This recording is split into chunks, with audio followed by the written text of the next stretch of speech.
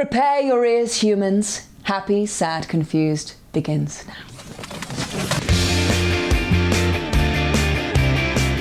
Today on Happy, Sad, Confused, Marc Maron on his latest comedy special on podcasting and nearly ending up in Avatar. Hey guys, I'm Josh Horowitz. Welcome to another edition of Happy, Sad, Confused. Yes, we've got not one but two podcasters for your pleasure on today's episode. Not one, but two bearded, Jewy guys who love movies and food. Me and Marc Maron. I think you're going to enjoy this one.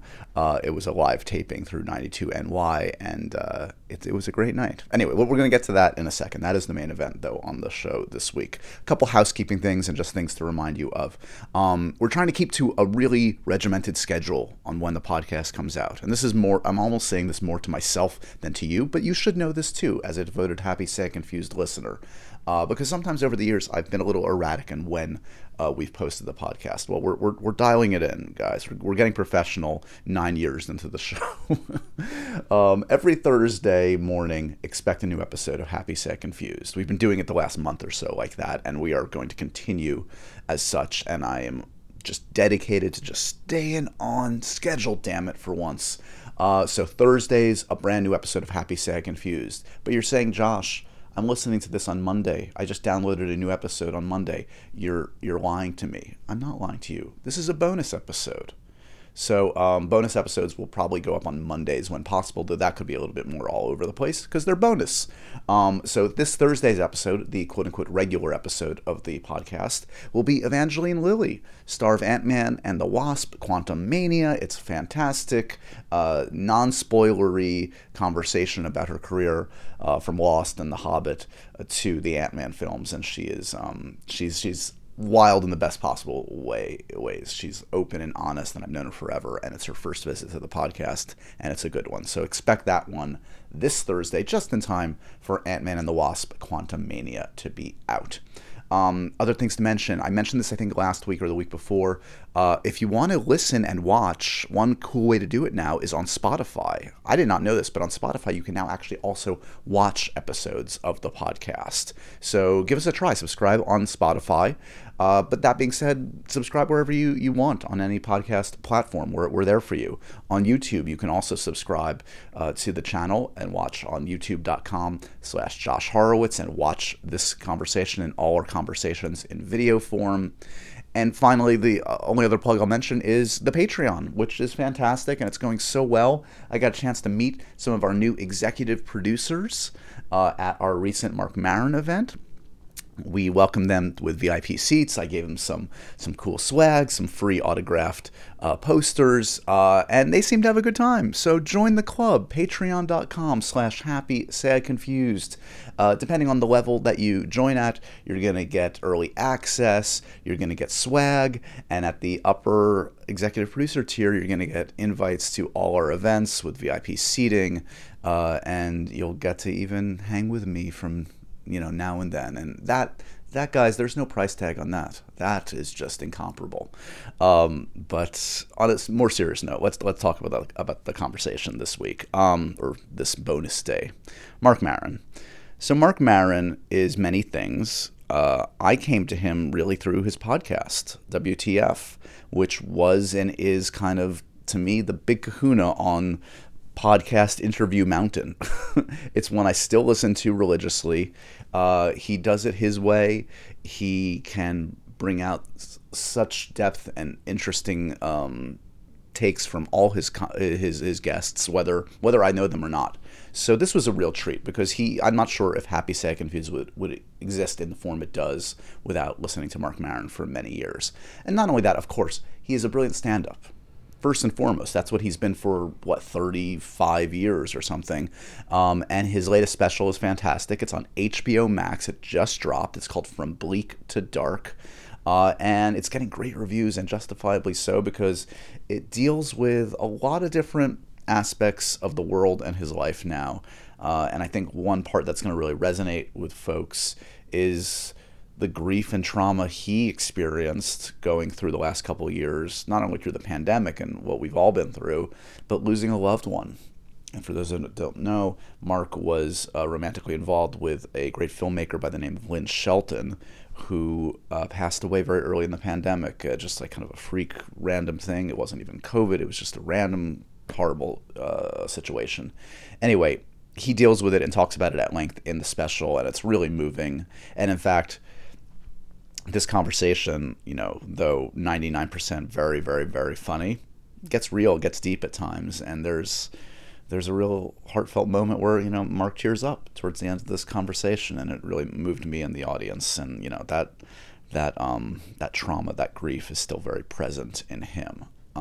Anyway, the special, yes, it's deep and profound in those ways, but it's also very, very funny. Of course, Mark can't help himself. He is one of our greats out there. So if you haven't checked out his stand-up, and only know him through the podcast, check out, I know it's weird to say, because like Mark probably and does consider himself first and foremost a stand-up, but check out From Bleak to Dark. It's a great one. It's on HBO Max right now. We also talk about his acting career. He is currently seen in To Leslie, which until a couple weeks ago nobody knew existed, including myself, but that is of course the film that got Andrea Riseborough an acting nomination from the Oscars. We talk about that and that insanity. And maybe most amusingly for me in this conversation is Mark's anecdote about auditioning for James Cameron to be in Avatar, the new Avatar films.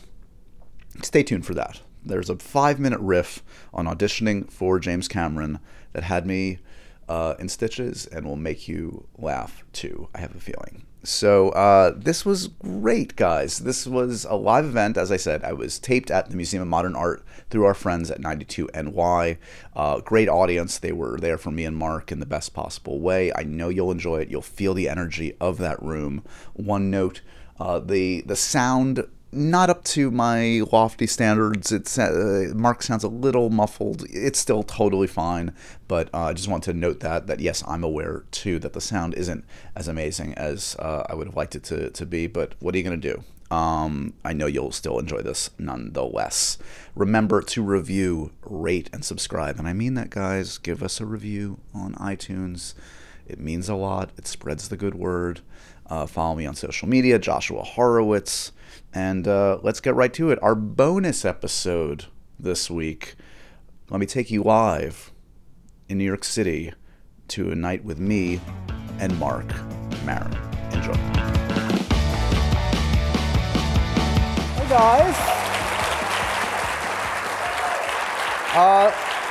Thank you so much for coming out tonight. I'm Josh Horowitz. I'm the host of Happy, Sad, Confused. This is a live taping of my podcast yes, thank you. I appreciate it. So this is obviously a 92NY event, but we're here at the Museum of Modern Art. I feel so classy tonight, guys. This is amazing. A very meaningful place for me and a meaningful chat tonight. The gentleman I'm speaking with, look, I do a lot of interviews, and mostly I interview filmmakers and actors, and I'm a little intimidated because I've been listening to WTF forever, and I don't know if I would be doing my podcast without Marc Maron's podcast. He, of course, is a brilliant stand-up comedian. He's a fantastic actor. We're going to talk about that as well. He has a new stand-up special on HBO Max that we're going to talk a bit about tonight. It's fantastic. It's called From Bleak to Dark. Let's give a warm, not only a 92NY welcome, but a Museum of Modern Art welcome to Mr. Marc Maron.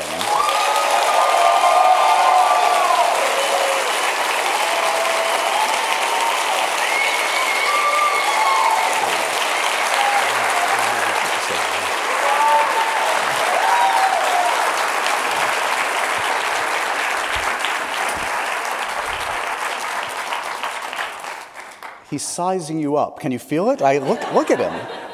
Is this what you always do? You're just like... Not quite. I mean, I don't come out like that. But I just talked to you downstairs. I already sized you up. Yeah. And he's still Gotta here. see what's up in here. Yeah. Good vibes all around. I'll be the judge. It feels good, yeah. Thanks for doing this, Marc. Sure, man. You got a plan? Not really. Not really. What do you do, Marc Maron? What's your occupation now? When someone doesn't know what you do, when you're at customs, when someone asks you and is ignorant of the body of work, what do you say nowadays? I generally say I'm a stand-up comic still, but sometimes I just say I'm a song and dance man. That's when you were growing up. That was the dream, right? Like sometimes I've said, depending on who I'm talking to, I've said I'm an entertainer, which is ridiculous. But usually I say comic. Yeah. And then they go like, really? From what? Where would I know you from? And then it becomes a horrible interrogation back and forth. I have to take my phone out and show them clips. Look, I can honestly say the last dozen years, outside of the voice in my own head, I've probably heard your voice in my head more than any other. How's that going?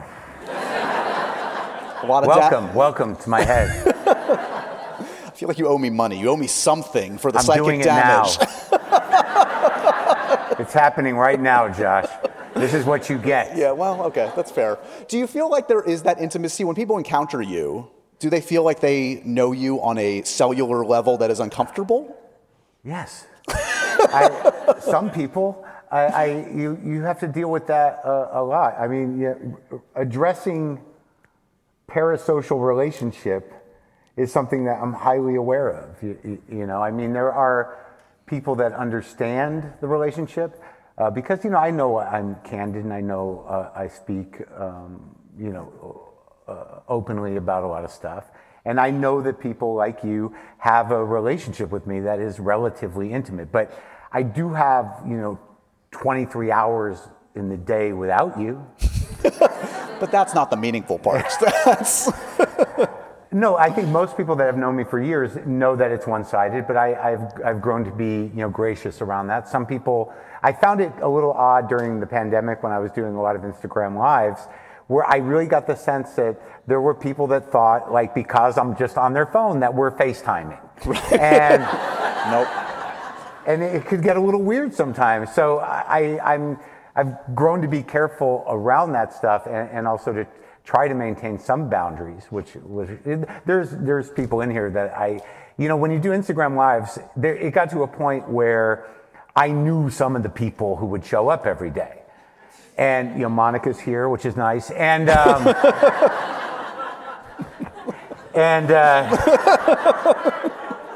amazing. But like her and I don't know her. She's just a fan, right? So what happened, and I'm not saying that in a bad way, but at one point, like, you know, if you're reading comments while you're doing your Instagram live and you get an idea of somebody else, they know me from what doing that, yeah. But they say something, I misunderstand it, and then I probably texted her, it's like, you don't fucking know me, and then like I felt bad that I hurt her feelings, and right. Now we know each other by name, and I know her husband kind of, so.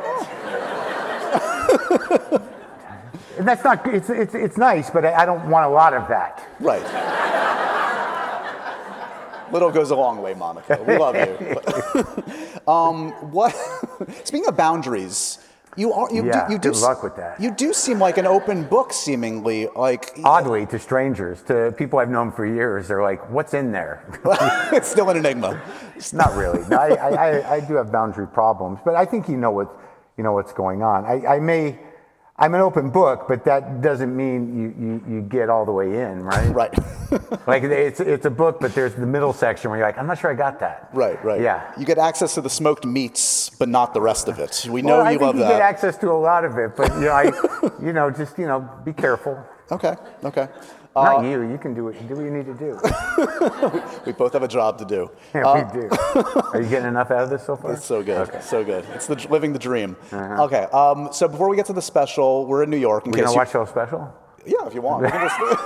Easier on both of us, right? Yeah, right. Turn it on. Mm-hmm. New York, yeah. An important place to you and your growth as a comedian and your career. Sure. Also, not the best times here also, right? Correct me if I'm wrong, like in terms of like the battles with sobriety, etc. How fucked up was I here? Yes, there was definitely some years where because I was in and out of sobriety for a long time. Right. But I did finally get sober for good here as well. Oh, okay. Right. But when I first moved here in '89 from Boston, I don't think I was quite sober yet. Wait, there's... Now we're getting somewhere, yeah? Okay, we have time. Well, I just remember, like, I was down on the Lower East Side, on Second between A and B in 1989. And I was sober for about a year, and it was like this there's a whole heroin operation down there. You know, it was crazy. Like they had the whole street under control. They had guys on each side, and there was a doorway right next to where I live, where junkies would line up like it was a movie theater to score bags of dope. And I used to see it, and I'd be like, God, that is so sad that these guys are, you know, tethered to this horrible drug, and I'd see the same people every day. But it is kind of funny to see, you know, 20 junkies dispersed like nothing's happening. If the guy whistles at the end of the street, and they're like, oh, I'm just hanging out, you know.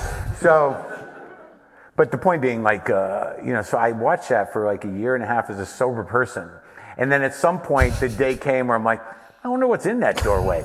So. It didn't take, but it was a vomit-filled evening. But I tried.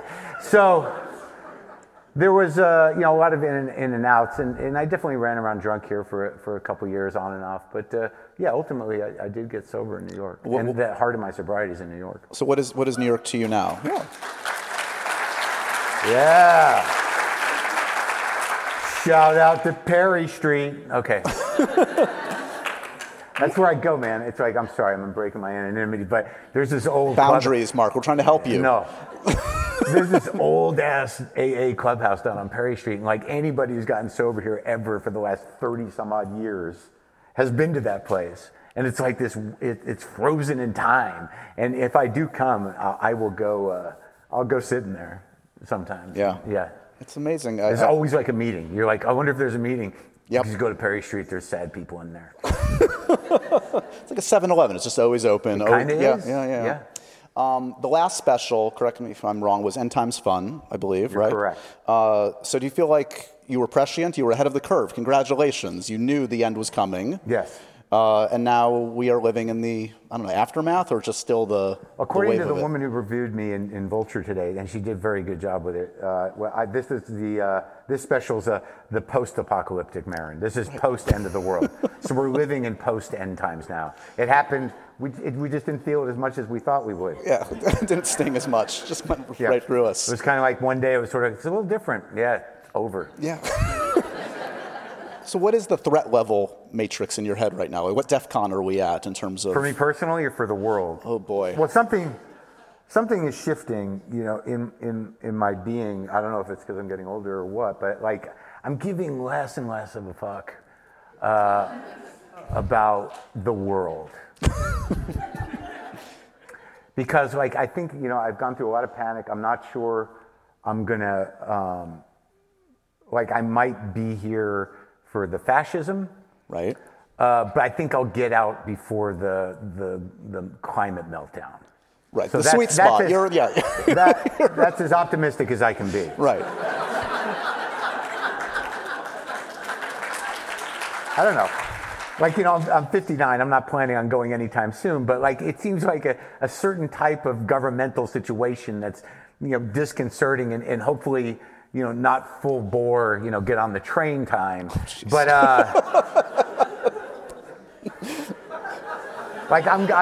there's some part of me that's has a little faith in the federalist system that's sort of like, my state, they won't have trains, right? Right. So. Right. Just Marc Maron, a beacon of hope for all of us. It's great. But I consider that type of, for whatever it's worth in terms of how I do comedy, there is in this special, the first 20 minutes are what I believe my role is as a cultural critic or satirist or whatever. There is a type of comic that I've always done, I've always aspired to, that is really the first 20 minutes of this, which is broader cultural commentary, where I talk about fascism, where I talk about Roe v. Wade, where I talk about things in a broad sense. So it lasts a bit, but I don't think any of those things are going away. Right. Feels a little Carlin-esque, I would guess say, so. right? He was never really my guy, but I seem to be compared to him at times. Yeah. I think that ultimately the special shifts into the personal, and then into the tragic, and then sort of back into sort of where I'm at currently. I'll take the Carlin thing, but I don't think Carlin showed a lot of himself. No, that's true. And I think, he was... very by the book. A very scripted act. I'm not saying I don't like him, but I don't mind the comparison. Look at me, like, don't ever say I'm like George Carlin. Sorry, I compared you to one of the greats. Yeah, don't ever compare me to one of the best comics. Yeah. The point being, I know I had a point. In terms of like the future where I'm at now and what's happening. Between fascism and climate, the end of times. You were talking about being prescient and all this stuff, and I guess I was, but here's what, in terms of safety and what I think about, where I'm at now, is that I know I'm doing material that is going to be, deeply offensive to a certain type of person in this country that are relatively dangerous. Right. Now, I'm not saying that, that I'm necessarily, they're going to watch the whole thing and be like, all right, let's get this guy. I would and there's something kind of narcissistic about the idea where I'm like, I don't know, I might get killed after this one. So, but there's definitely stuff in there that if I've got it right, people are going to be like, this is one of them. And, put them on the list, right? If I'm not already on the list. I remember one time when Well, they say if you can affect one person. Yeah. I remember one time there was when I was at Air America, it was before whatever's happening now was happening as shamelessly and as normalized. And there was this website of a guy who had just, he had made a list of all the Jews in Hollywood, the celebrities. And it was an anti-Semitic sort of like, these are the ones. And I pushed my producers, I said, if we can just really show this guy just how much these people have accomplished, I think I can change his mind. And so we got this creep on the phone, and I was like, do you understand what Einstein did? Like that kind of thing. How'd that work out? It didn't turn him. Oh. It was a very uncomfortable segment, but I put myself out there, Josh. That's the important thing. Yeah. Did you way back when? Did you try different personas, different approaches to comedy? You're assuming like I had much more control over my performances. There was no like suspender Mark. There was no like Gallagher with a watermelon Mark. There was no prop comic Mark. There definitely wasn't those. But it's odd because I've watched, over the years. I think my first TV shots were in like 89, Evening at the Improv, and I did a couple of those in 89, 91, and maybe Caroline's Comedy Hour. There's a lot of basic cable that needed to be filled with short stand-up sets.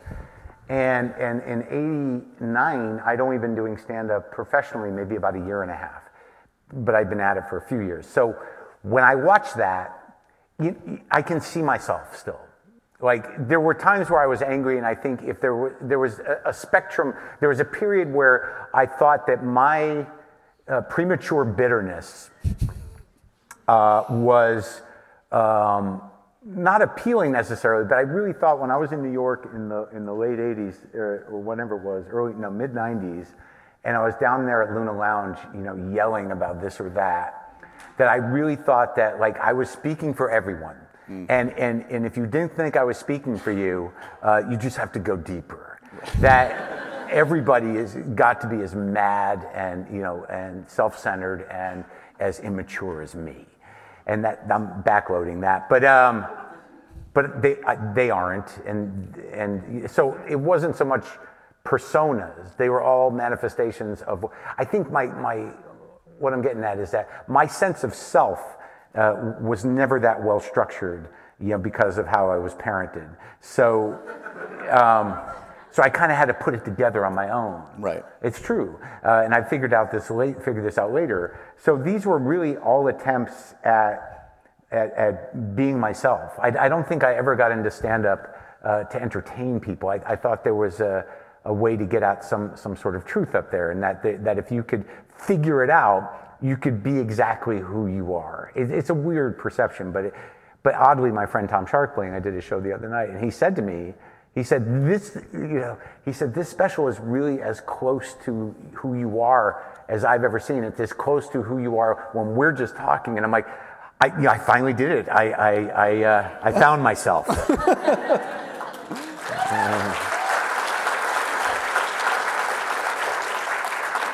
So this special came out of an insane period of time, clearly. Early in the pandemic, you lost a loved one, the great Lynn Shelton. Yes. And you deal with it in this special, and that's that's fraught. That's territory that you gotta be careful about. Could you have conceived of not dealing with that in the special? Did you give that thought? Was it like, how can I get back and deal with what I'm dealing with without addressing it? I don't know. I don't know if I could have conceived of not doing it in the special, because it was, I'm a public person. She was a public person. So like, there was part of me that really didn't want people to be like, no, that's sad. Don't bring it up. Do we bring it up? And I'm like, I didn't want to be that person. Right. And to have it just sitting there, and I guess on some level it would have been more appropriate just to not talk about it publicly. It's tricky, because in the special I address that, like, what would she think of this? And in my life over time, I've learned that talking about other people is dicey, because most of the time, like whether it be a girlfriend or personal people in my life, that they can't respond. Generally, they don't have a platform. There's not like a competing podcast of my exes. Don't give them ideas, Mark. I know. I'm not suggesting it. Just a podcast called "We Fucked Him." So it's got a rotating crew, 5 seasons greenlit. It's endless. Yeah. We're gonna need new cast. No problem.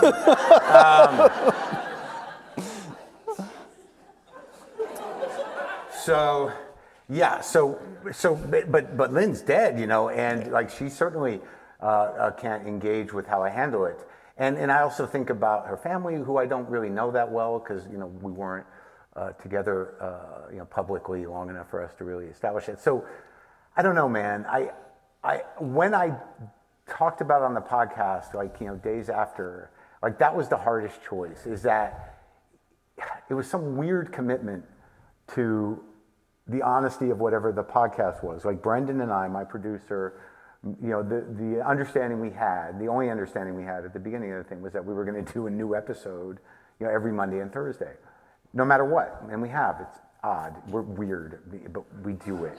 No vacations with him and I. You're welcome.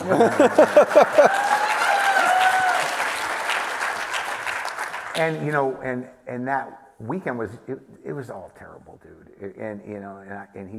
I'm on the phone with him, and he's like, we don't have to do anything ever again. We don't have to do any more shows. Right. You certainly don't have to do one Monday.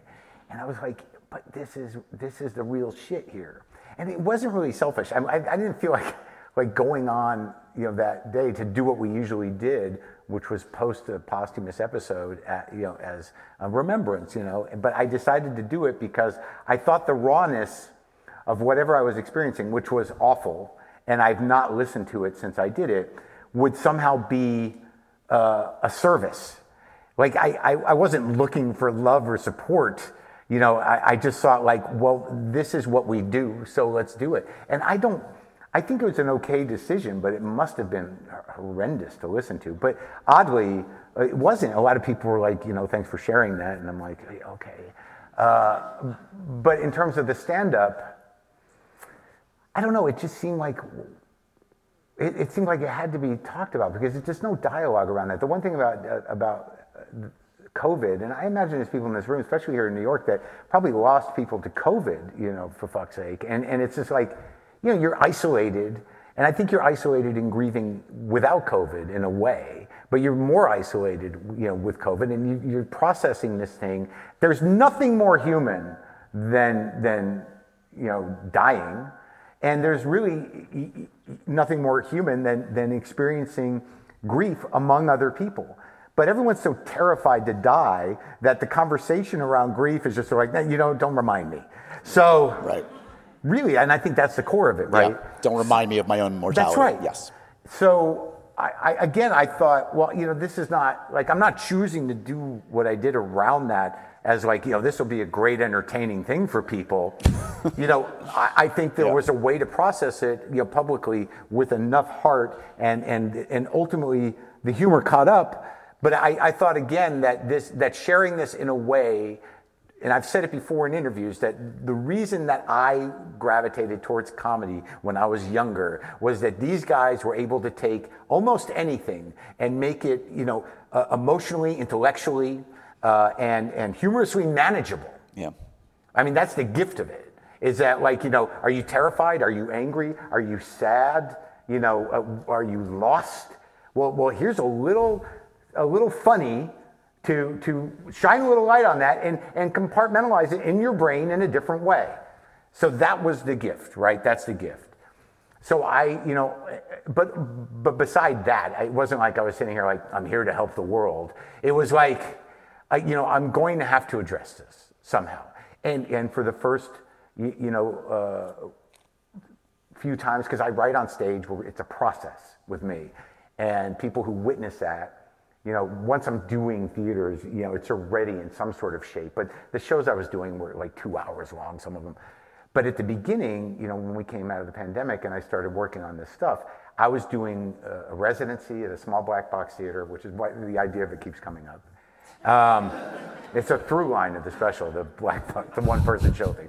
So, but I would have fans come, with a reasonably priced ticket. It was a little less reasonable than usual, but like, my agent's kind of whatever.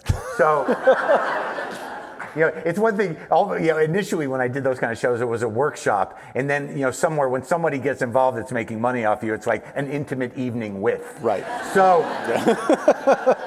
fine line, Yeah. About $20 at least. Exactly $20. And.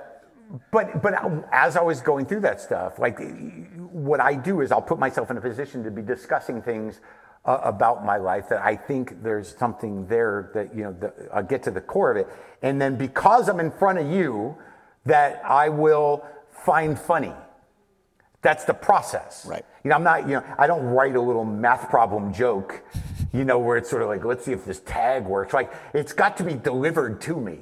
So, during that process, like, I was crying. I couldn't handle it, talking about it. But I knew, because of Instagram Live and some other things, that the fans that were there for that. And the process of discussing loss in and of itself is cathartic for people. So that was, like, there's that point, that horrendously beautiful joke about, visiting her body, which is, it's horrendous, but it's beautiful. Yeah. Like, when I finally released the tension with the punchline, I would look at audiences, and some of them were like, "No, why'd you have to ruin the nice sad thing?" We were so close. We really were. We were right there at the emotional. And it was like, no. So, but the process unfolded in that. I think that most of the stuff that I did around it, like the hummingbird thing in and of itself, which is a real thing, because when you're shattered in grief, you're looking for continuity, even if it's kind of mystical or spiritual, whatever. So it was a real thing to believe that her energy, she was now a hummingbird. So that in of itself is a beautiful sentiment, and it's kind of sad, but it could operate on its own as a story one would tell publicly, and people would be like, but then, like, when I found certain ways to call back the birds in a comedic way, you don't lose the poignancy of it. But you add this other layer, so there's this odd balance that starts to happen. But, in retrospect, I start to think like, Marc, are you really emotionally dealing with any of this shit? I don't know. I believe I am, and certainly with the grief I am, because, like, the bottom line about comedy is, like, it's a good way to keep people the fuck out. You know what I mean? It's a good way to hijack emotions and kind of take them in another direction or throw them off to somebody else and just kind of divert the experience of full feeling. So I don't know But it's still in there. Everything you just said is exactly that. It's yeah, like I'm just it's trying there. to dismantle it publicly and make myself doubt my work. It's okay. Go ahead. That's right. Well, guys, I don't know about you, but these cold winter nights make me appreciate all the more a product like Boll and Branch. These sheets are keeping me warm and cozy all winter long with a set of their buttery soft sheets. They're made with 100% organic cotton threads that get softer with every wash. And they come in a variety of great colors. My wife and I love this product. The sheets feel great. They look great. They make great gifts. It just checks all the boxes. Plus, these sheets are designed to feel incredible for every kind of sleeper. And they're made without toxins. They're free from pesticides, formaldehyde, and other harsh chemicals. And these sheets fit the deepest of mattresses and are labeled with top and bottom tags, so making your bed is easier than ever. They come in 10 versatile colors in all sizes, from twin up to California king. And best of all, Boll & Branch gives you a 30-night risk-free guarantee, guys, with free shipping and returns on all U.S. orders. What more do I have to say? How important is sleep to you and your loved ones? It's everything to me. That's what Boll & Branch can mean to you. So make the most of bedtime with Boll & Branch sheets. Get 15% off your first order when you use promo code HSC at bollandbranch.com. Exclusions apply. See site for details. That's Boll & Branch, BOLLANDBRANCH.com. Promo code HSC.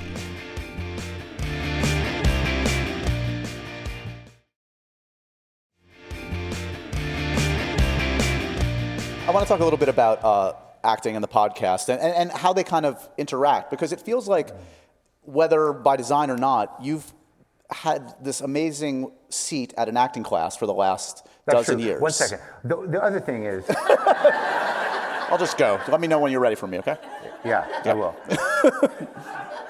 Is that the thing about, like, what happened in the special and what happens is that the thing about grief, and I do believe that I've said it before, is that it's like, I don't think it's necessarily wrong to manage grief with whatever you need to manage it, if it's not, full kind of like, repression of it.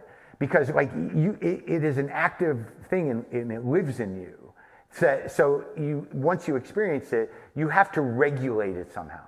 And I believe that is sort of what's going on up there. And I think it's much better than stuffing it all, but to sort of let it happen. Like, I was just the other night, man. I mean, I don't know why. I was in the hotel the night before last, and I was going over, that last day I had with her, and I was going over it beat by beat.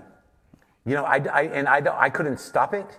And I think there's some investigation of, like, what happened that day. There's no whys or anything, but your brain will do it, and you just have to let it happen, and cry or whatever you need to do, as long as it's not like, what did I do wrong? What could I have done?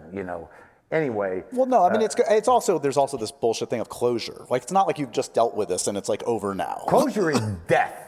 Right. The closure's coming, man. Yeah. It's like, everything else is integration. Yeah. Yeah. Acting. Yes. Give me one concrete acting tip you've gotten from just like interacting with these greats over the last dozen years. Like, do you actively try to absorb? Well, yeah. something? Once I started acting, I was clearly asking all of them. Yeah, I noticed. Yeah. Like I'm just starting with this thing. Like, so give me, like I was talking to Paul Dano about animal work, right? But more, which is like just something I knew from college. You're like, do you do animal work? And he was like, I do a little bit. I'm like, oh, really? Yeah. Jackpot. Yeah. But I'm not going to do animal work. I mean, now's the time. It's not going to happen for me. I get it, But I think that the truth is like half of these actors between you and me, they're just getting away with something. Seriously. I mean, either you got it or you don't. You know what I mean? And a lot of them, get a knack for it. And I think that when you're talking especially like kind of movie star stuff, I think that like 85% of it is just natural talent. and you don't know why someone fits on a screen. And these guys, they learn how to do a thing and whatever. The deeper actors, like, when you talk to them, they can't really explain anything. You know what I mean? They're not acting teachers because they made it. So. Ouch, but true. Yeah. So they don't know exactly what it is. There's no system, but some of them do. They do have things they do, and sometimes they'll tell me what they are. But most of it just seemed like, be present, listen. Some people are into making choices, which I think is smart. To make choices before you enter a scene. Don't just be there sort of like, I got no plan, So, but I think it was mostly something that, it was the act of the podcast is just to, empathetically listen and to be present for the thing. Right. Because if you're just running lines, which you'll feel happen, especially when you're doing TV or whatever, and I'm no veteran of this stuff, but you repeat something enough, where are you going to find the juice? Right. And then ultimately they'll be like, we're going to use that one. I'm like, I was asleep during that one. And they're like, it read well. And I'm like, yeah, I must be a real actor then. So.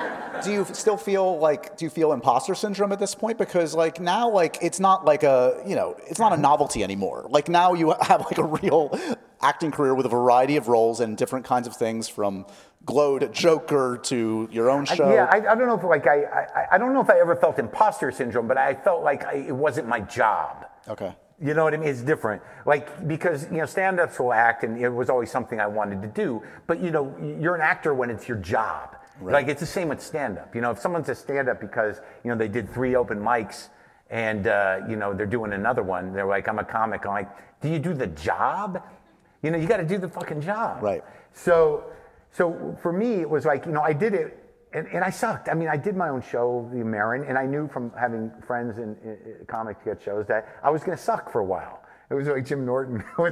He says, because I had the same experience. Like, a lot of times when you're starting as an actor, you're like, all you're thinking is like, what do I do with my hands? Right. So, and you're never thinking about your hands. Yeah. But like when you're in a scene, you're like, just sitting here. But I knew it would be bad, but I knew that I was playing myself, and I knew that I would figure it out, at least how to be on set and stuff. But with To Leslie and with respect, I was making choices. I was doing things that I learned from the guys I talked to. Playing Wexler in Respect. I studied what little footage there was about him to get that accent, and doing a Brooklyn Jew is not a stretch. If you are an East Coast Jew, all the dialects live within you. So they're just right there, So it's a miracle. He's a chameleon. You're telling me. So how was the audition for James Cameron, Avatar? You met with James Cameron. That was ridiculous. Why the fuck would I want that job, number one? So, look. Set the scene for me. Give me a little bit. What the scene was like, you drive out to to Long Beach, where he owns Long Beach, and look, he's not a bad guy. I don't think. I don't know, but but you go out there and you go in this office, and they're like, I want you to read for this part. I don't even remember what it was. It was like a doctor or a scientist who drank. I don't know. I think the guy from Flight of the Conchords got it. Oh, yeah, Jermaine. Yeah. So, good. So, but there's this assumption, we're going to do 4 Avatar movies. I'm like, dude, I don't even remember the first one. I don't know what this all means to the world, but he built a city down there, and he had people working and doing acrobatics there all the time. There were tight ropes and cameras and people flying and stuff. It was like Cirque du Soleil down there. So you go in and he gives you the script. He's like, can I have your, you can't take a picture of this. You can't, this doesn't leave the building, this script. I'm like, okay, man. He's like, go take a look it over, because you're here. You might as well just read for this today. I'm like, okay. So So I go in the other room, and he's got like the only cool thing about auditioning for James Cameron, he's got sort of like a museum of James Cameron. Right. Like there's a room there where you could see like the Titanic model and like some other stuff from the other movies. Big fan. Yeah. And you're like, this is kind of cool. So that was how you did the thing. All right. So I go read the script, and I kind of like, and then all of a sudden you're in this free zone with these people that he just has around down there to read parts and fly and be on dollies or whatever. So I'm on camera, I think. And, I got a picture, whatever the fuck it is, a boat or whatever, and then there's other people around. So I'm just in the middle of this thing I'm totally untethered. I have no sense of character. I don't know really what's happening around me other than there are several, just unidentified actor people right. and acrobats around me. And you didn't get the part. Shocking. You knew so much. Thank God. Because, my agent, here's the fucked up thing about me and acting. It's like, I don't like being away from home. It's not my bag. If you want to act, these guys are sort of like, I got to go to Morocco for 6 months. I'm like, I'm out. I'm out. Yeah. Like, I got anxious just thinking about being there a week. Right. What am I going to eat? Right. So, but that was the thing, because you go down there and you're almost in a contract when you go down there. And my agent, who was an old timer at that time, that guy, he's quit being an agent, but he was great. He's like, you're probably going to go to New Zealand for 4 years. And I'm like, or whatever the fuck it was, like some ridiculous amount of time. You're going to have to go to New Zealand, for a while. Yeah. And I'm like, it's not happening. And I have no problem with it. I had nothing invested in it other than the experience of like, all right, I'll go take the meeting. Right. And then he sent me a box of cigars because he didn't cast me. And I'm like, that's okay, that's nice. That's a win, yeah. It's all right, I don't know, man. All right, so at this age, I'm like, I have no problem saying no. Seriously. So we're going to cross James Cameron off the list of filmmakers right now. Yeah. Speaking of filmmakers, okay, here's a geeky... But how much was Jermaine even in it? Not that much. Not that much. Like, I would have had to go to New Zealand for a year. You'd still be there. And people would be like, I didn't... Were you in it? Right.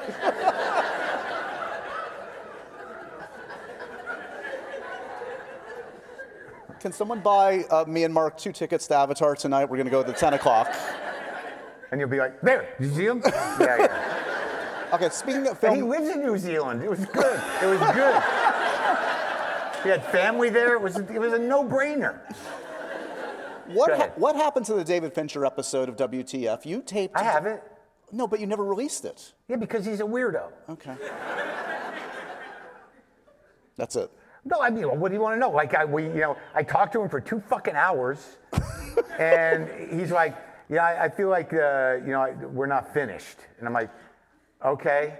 So, but it's, what's happening? These are going to be questions. It's okay, it's okay. They've got questions for you, Mark. You okay? Yeah, I'm all right. You don't seem okay. No, it's just generally, in my experience, when someone rushes on stage in the middle of a show, it's not a welcome event.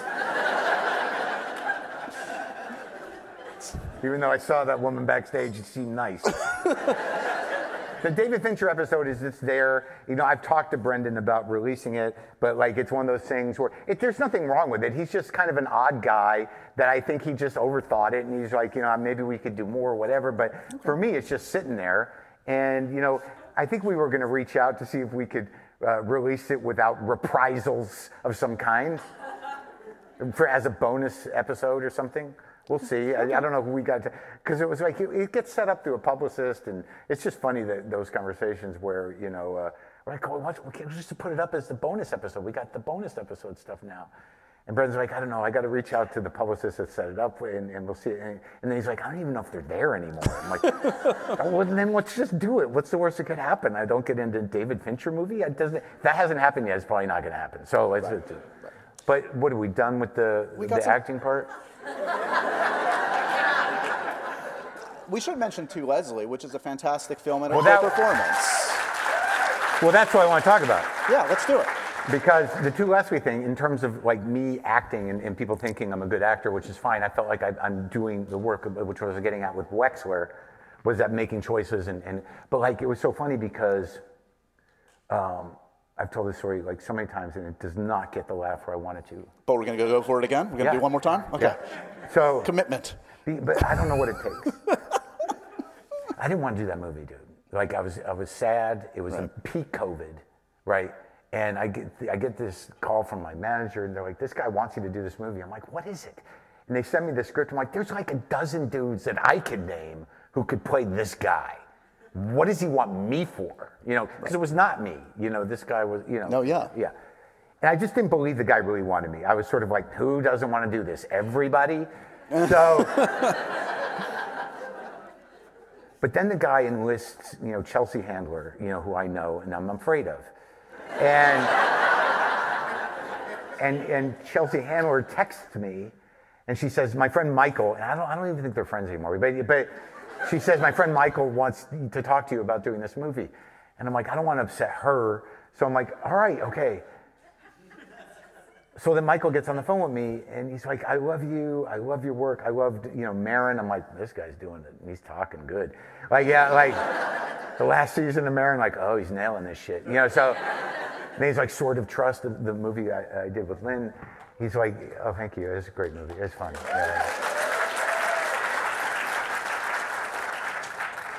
Yeah, it was something. And he's like, I want you to do this. And I'm like, all right, but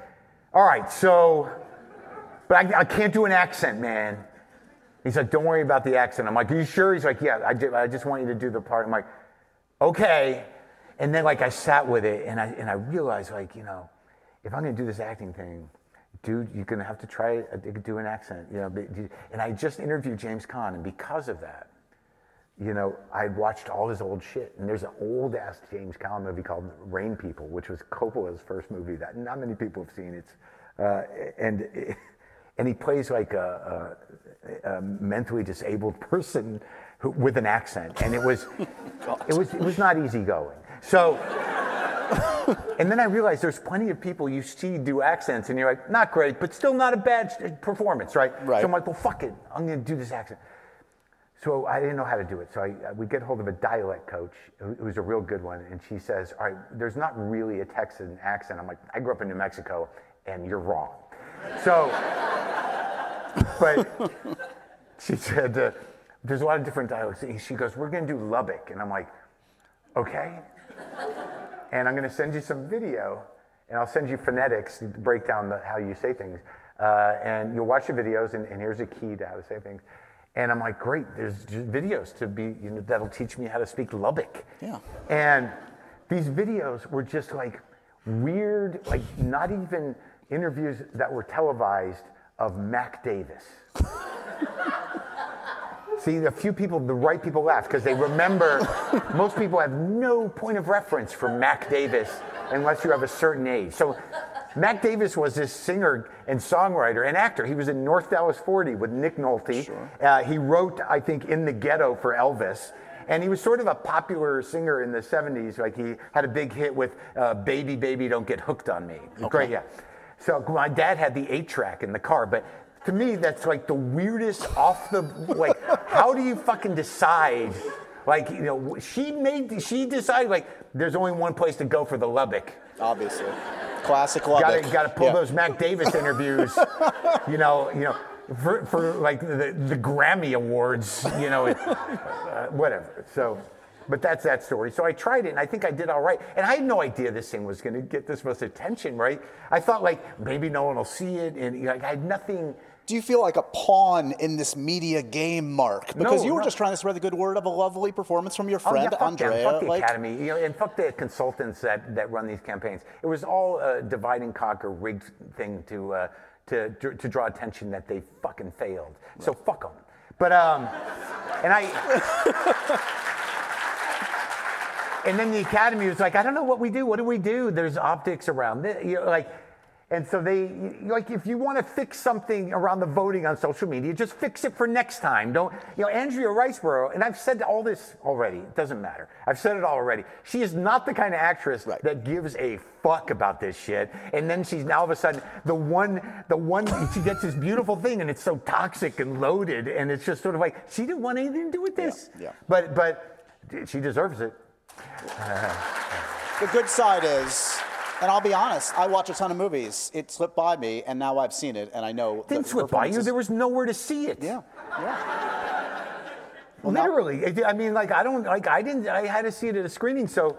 But all I know is that in the big picture, like, I know that I watched myself in that movie, and I'm like, I did a good job. I did all right. I'm happy with it. I have no problems. You know, I could have made a couple choices differently, but nobody knows that. So anything that comes back to me, I'm like, all I'm thinking is like, thank God I didn't suck, because if I'd gotten this much attention and I sucked, I don't know if I could live with it. For most of us, learning a second language in high school or college was not exactly a high point in our academic careers. I know it wasn't for me. I tried Italian, I tried French, and none of it stuck. But now, thanks to Babbel, the language learning app that sold more than 10 million subscriptions, there's an addictively fun and easy way to learn a new language. Whether you'll be traveling abroad, connecting in a deeper way with family, or you just have some free time, Babbel teaches bite-sized language lessons that you'll actually use in the real world. I'm doing Italian because I love to travel and I love going to Italy, and I want to engage the culture in a little bit of a more profound and meaningful way. And yeah, I want to be able to order better in Italian restaurants, okay? Babbel's 15-minute lessons make it the perfect way to learn a new lesson and language on the go. Other language learning apps use AI for their lesson plans, but Babbel lessons were created by over 100 language experts. Plus, you can choose from over 14 different languages, including Spanish, French, Italian, and German. There's so many ways to learn with Babbel. They've got lessons that you can access, podcasts, games, videos, stories, and even live classes. Plus, it comes with a 20-day money-back guarantee. Right now, when you purchase a 3-month Babbel subscription, you'll get an additional 3 months for free, guys. That's 6 months for the price of 3. Just go to Babbel.com and use promo code HSC. That's BABBEL.com, code HSC.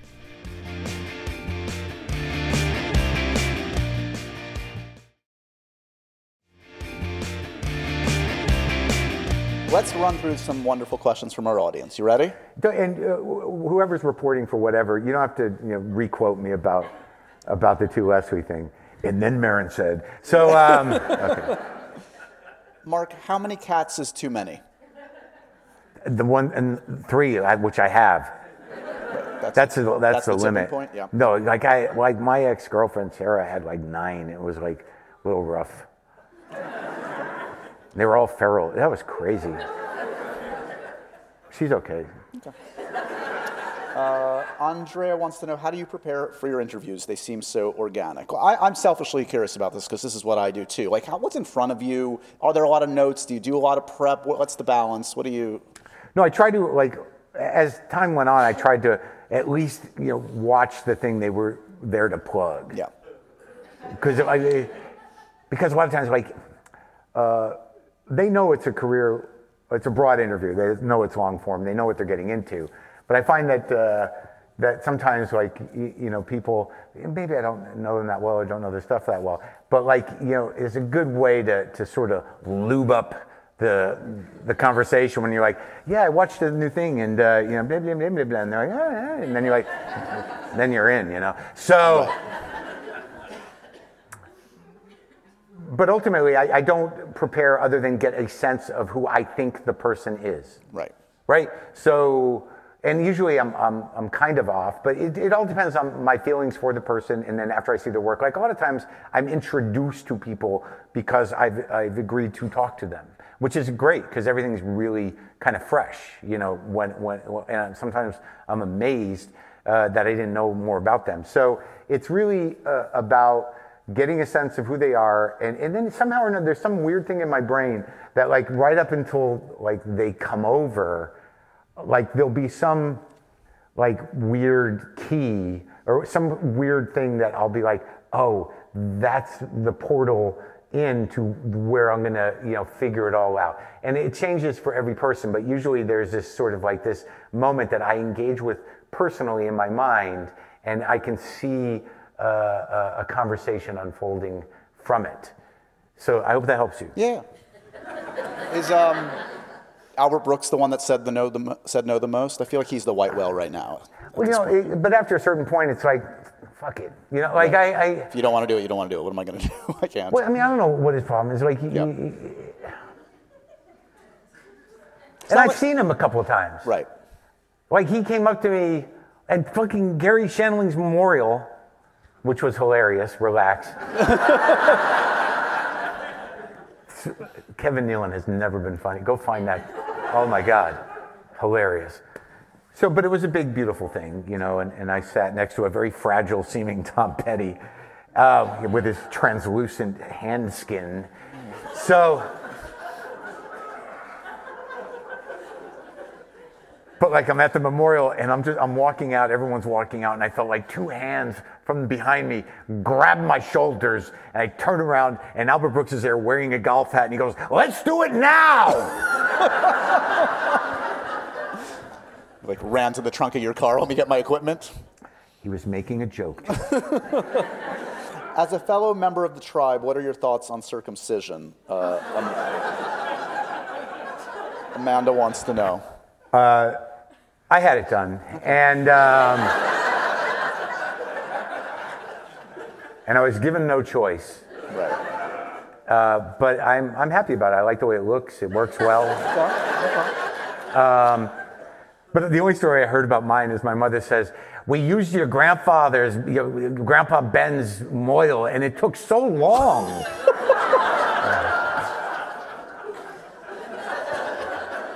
Maybe that's why I'm like I am.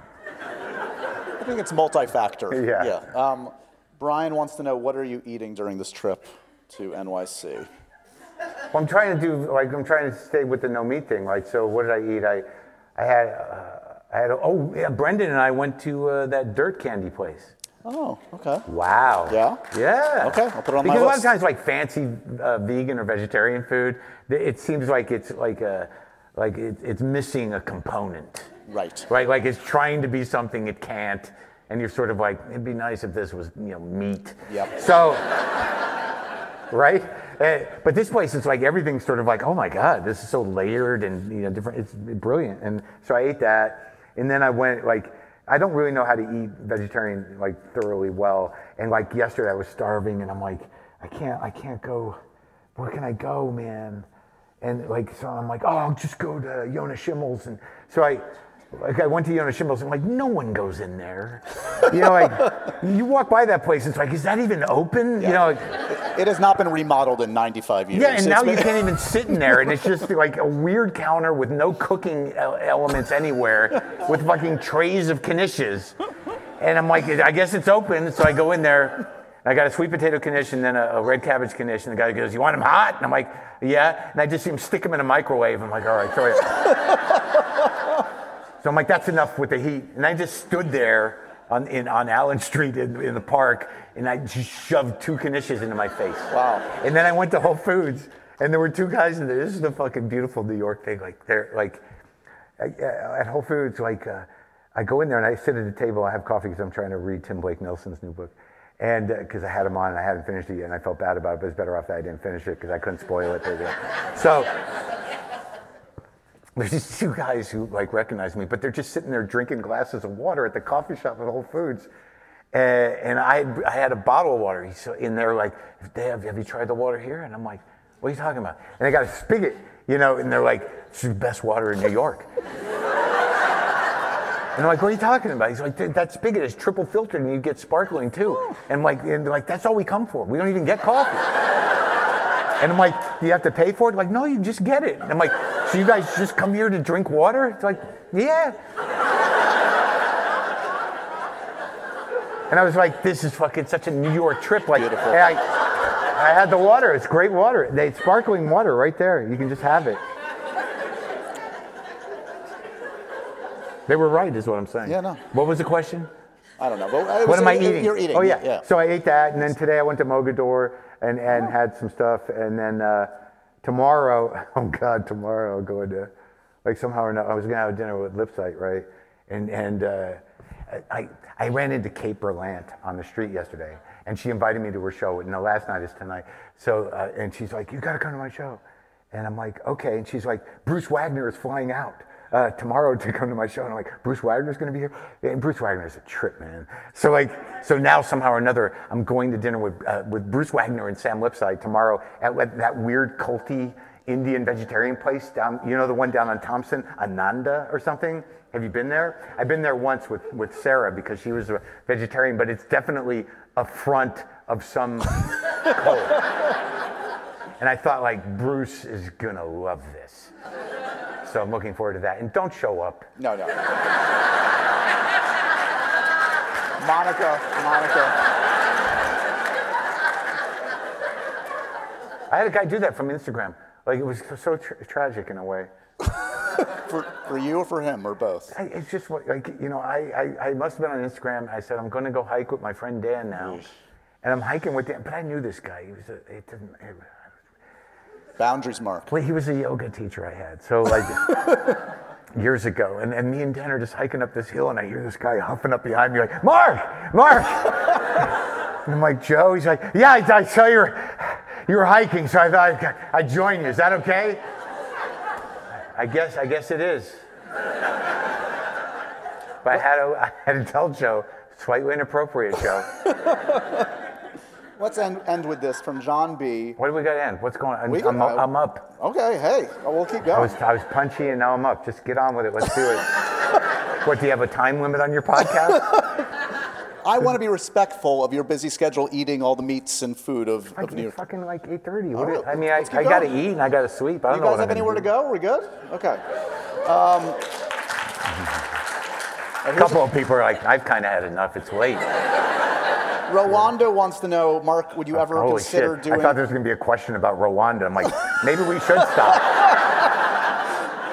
Rwanda wants to know, Mark, would you ever consider doing a film on your life story? Obviously, you mined material on the TV show, but... would that be a good movie? I don't know. I'm asking that seriously. I don't know if it would be. I don't know. Stephen Feinartz, the guy who directed this special, who did a great job, he's been making a documentary on me for like 2 years now. Like he's been. Oh, really? Yeah. So maybe that'll help you with. Maybe that'll will be enough. Like, I don't know. It started with him. I just think it's going to be interesting to see how you develop your new hour post-COVID and after Lynn passed away, and now it's like it's open-ended. And he's just going to be with you for life. I guess he's got. And then like, well, he got this gig. I'm like, I guess you should direct the special. You're here, so. What happened? Have you returned to the script that you and Lynn were working on together? Have you considered going back to it? Yeah, some guy keeps bothering me about that, and like a friend of hers, and I sent a draft. The odd thing, the truth of the matter about that script, the story is good, but it's heavy, dude, and it deals with somebody in the script who dies of cancer, and oddly, there are moments in the script that were frighteningly similar to what Lynn went through that last week, and it's too fucked up and weird for me to deal with in that way, and because I don't know what that means for mysticism, but whatever. So, but the thing is like that script oddly served, and this is, I think I can say it like. She wanted to make a movie with me, which ultimately became sort of trust because we never finished the script. But that script was how we built our relationship, was meeting to write.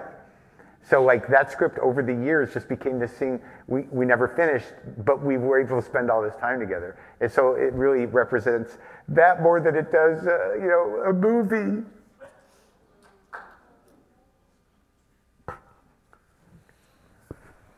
And that was how developing the material went. Yes.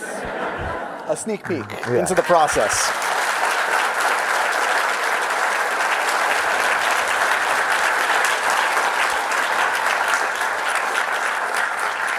Well, then I am going to end back down again. No, he's back. He's back, guys. Don't worry. It's a gift. Do you have John B. wants to know, and this is a good one to close out. Do you have a good sense for how cool everyone in this audience thinks you are, Mark?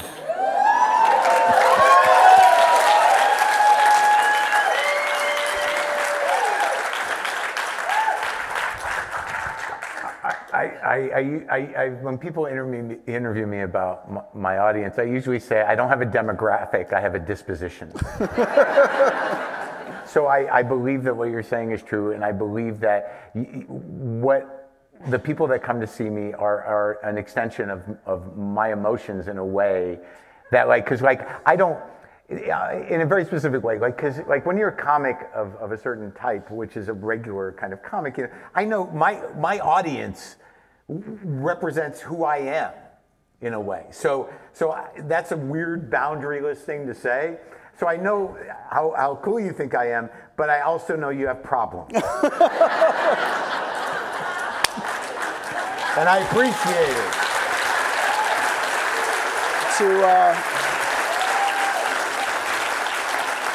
To paraphrase your own podcast, how do we do, Marc? Are we good? We are good, Josh. Good job. Thank you. Thanks. Thank you. Everybody, Marc Maron, spread the good word from Bleak to Dark, HBO Max. Thank you, man. Pleasure. Yeah, thank you. Thank you. And so ends another edition of Happy, Sad, Confused. Remember to review, rate, and subscribe to this show on iTunes or wherever you get your podcasts. I'm a big podcast person.